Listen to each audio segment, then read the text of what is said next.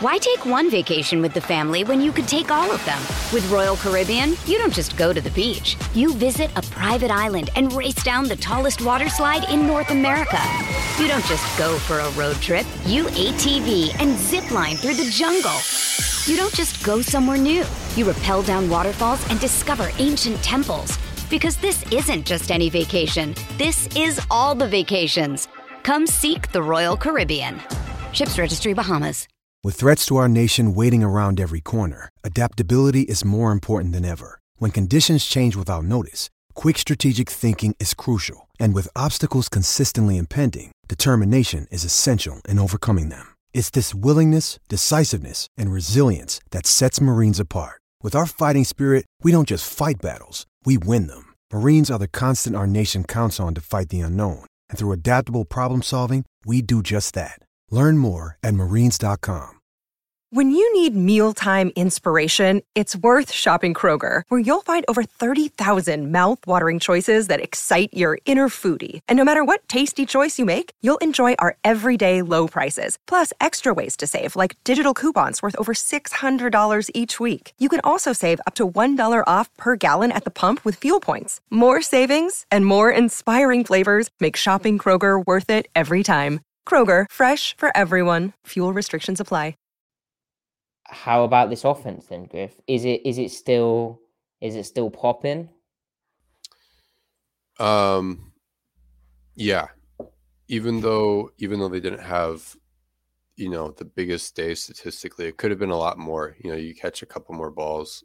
Yeah, that were catchable. As I said on the podcast with Ty yesterday, Pete Carroll said it could have been 4 or 5 touchdowns. I said that in the post game live recap. Like it should have been really for Geno, and like the fact Geno still won Offensive Player of the Month when really it's been like a few missed opportunities, not through his fault, but like there's been some near misses where you're like, oh, that was like almost a very nice touchdown pass, just out of bounds.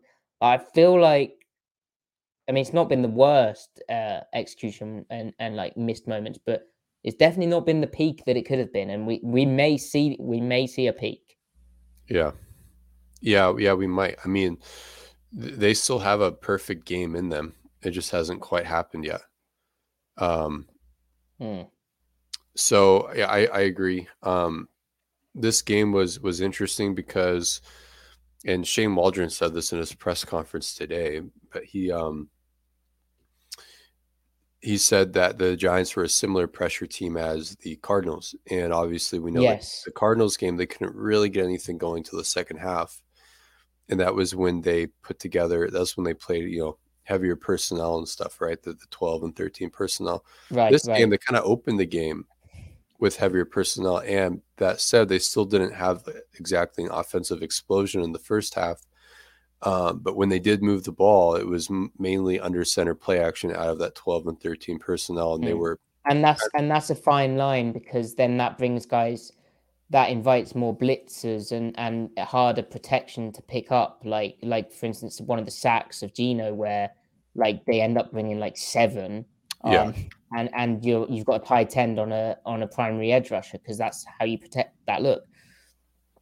Right. Yeah, so no, for sure. Tough. So it can help you, but it can also hurt you for the same reasons. So it is tough. Now, but there were still missed opportunities in that first half, like that 3rd and 10. Now you're in 3rd and 10, so things probably aren't going well for you on early downs, right? If you're in 3rd and 10, but that corner ball to DK where DK, his arm was pinned, but I still think there are still some. I mean, I'm being too hard on DK. There are some receivers that bring that down. Like a certain Tyler Lockett, right? Like, I think he catches that. Here's the play. So it was a really good play from Geno, where if I just pause it at the right moment. Throws he made when he had pressure on him this game were absurd. The other one where Tyler is just out of bounds, and that was really tough on Tyler too. The fact that he makes the catch is incredible. But DK lets that ball go so early with the pressure right on him.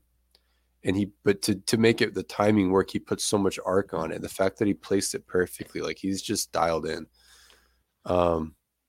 But yeah, here's the DK play. The thing is, yeah, DK got his arm pinned, but there are some receivers that know how to fight that off and not get their arm pinned, and they make that catch. Like, because he gets separation, credit to him, but then he can't like maintain it.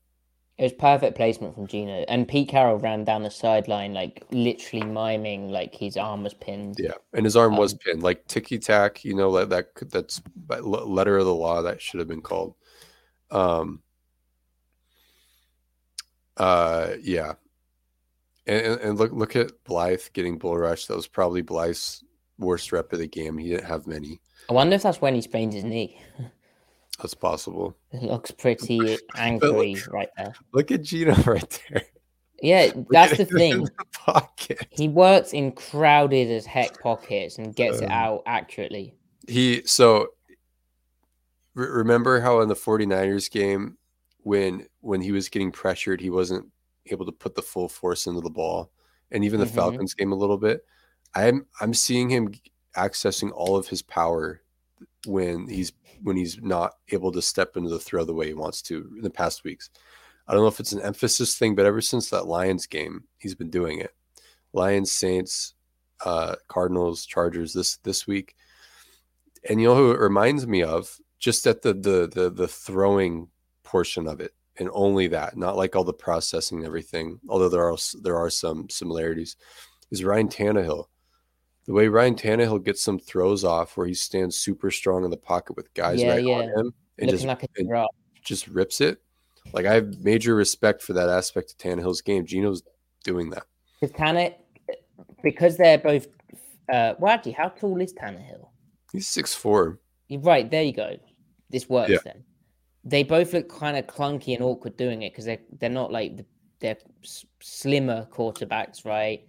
And it can look a bit weird, but they're ripping it, and they're in the tight space, and it looks claustrophobic, but they're ripping it, and they're accurate with it.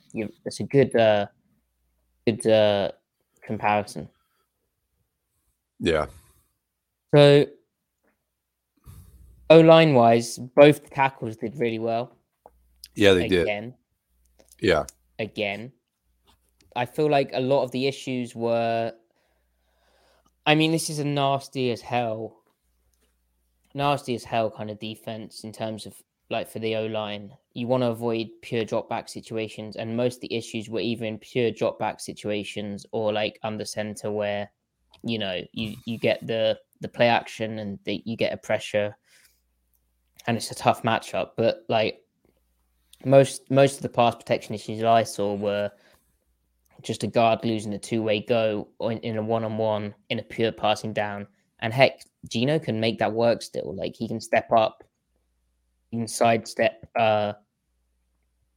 some pressure if needs be. Obviously, he's not invincible, but his pocket maneuvering is a definite skill at the moment.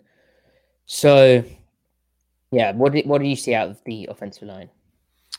I think that they protected well. I mean, I agree with what you said. Why take one vacation with the family when you could take all of them? With Royal Caribbean, you don't just go to the beach. You visit a private island and race down the tallest water slide in North America. You don't just go for a road trip. You ATV and zip line through the jungle. You don't just go somewhere new. You rappel down waterfalls and discover ancient temples. Because this isn't just any vacation. This is all the vacations. Come seek the Royal Caribbean. Ships Registry, Bahamas.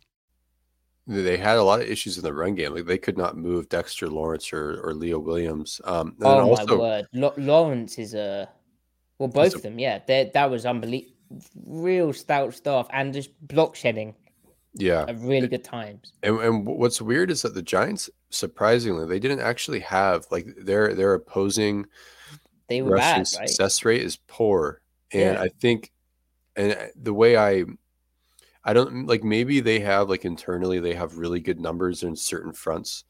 And, with Seattle playing heavy and them probably maybe being a little bit more conventional with that, maybe like they actually perform better when they're more gapped out and fundamentally focused. Like, maybe they actually have a good run defense inside them that they just schematically don't tap into it or something. I don't know. But I was especially impressed by the way the second level moved. Like we talked about on the recap, they made a lot of those last second tackles where it looked like Walker probably had 3 runs where I think we all thought, oh, this could be one that he pops. Yep. And then the backside backside lever guy just comes through at the last second and makes that shoestring tackle. And it's like, okay, 2 yards, 3 yards, or 4. Yeah, they flew to the ball. I don't know. Maybe it was just a point of emphasis for them. But like nothing worked. The outside zone didn't work. The gap runs didn't work. The gun change up gap runs didn't work. Like nothing worked. They couldn't get movement. So it was just one of those. But now that said, on the you don't want to be in many dropback situations. What won the game for them, of course, or what sealed the deal rather, was that Tyler Lockett double move into the touchdown. I mean, that was straight up a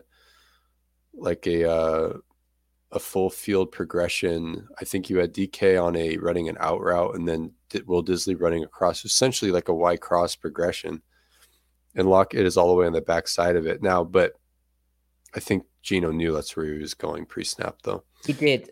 So that's a really cool play because, as he said in his press conference, Tyler gave him a hand signal, noticing that the cornerback technique that was going to get played, like a hard squat thing, and they worked that out pre-snap that, okay, we're going to do the double move here.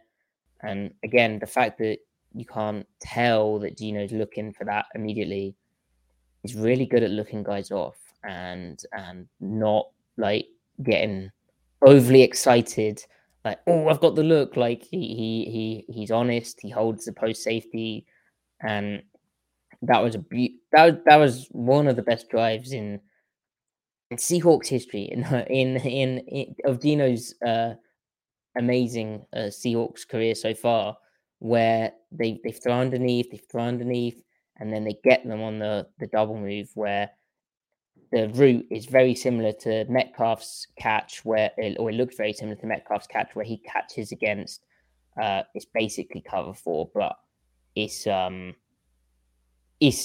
kind of aggressive cover 4 that DK is getting. Where if I show you, the cornerback is in like he's almost playing like box out trail technique. It's almost like 2-man like this, and then the safety's a quarter, but he's way over the top.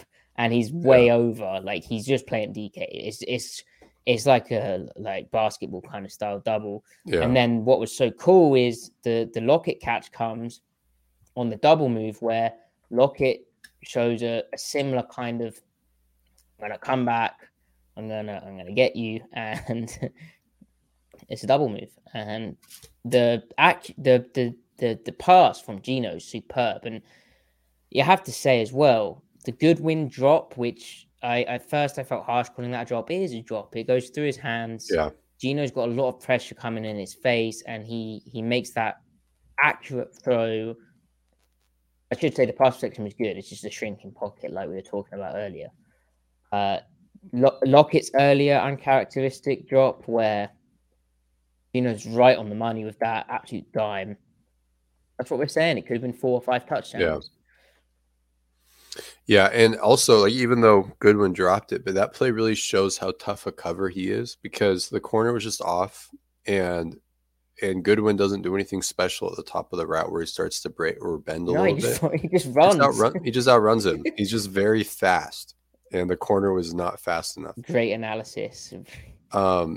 Like here, Goodwin just gains on him the whole time, and yeah, because the corner started like here, 7 yards off, 1 yard outside. Like you should be able to play top down on an over route where there's not much deception. He's just running down the field.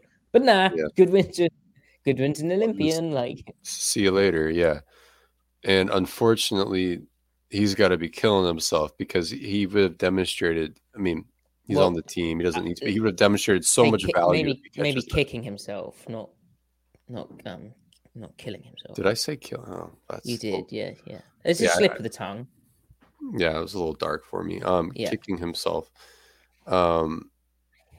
because the ball was perfect. So very frustrating, and he did what he needed to do to score the touchdown up until catching it. So he did.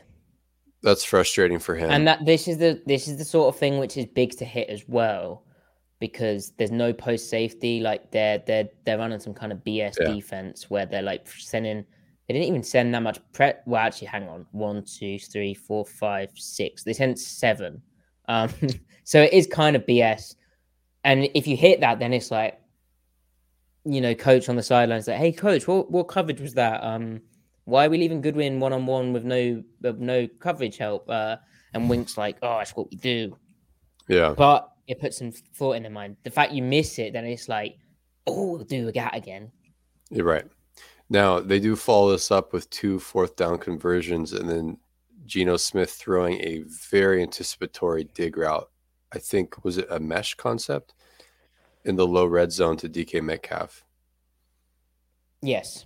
So that middle linebacker starts to melt with that second crosser, and he's in the window by the time Geno starts his throwing motion. That was absolutely beautiful. And then by the time he actually throws the ball, it looks wide ass open. That's because he's in processing and anticipating. So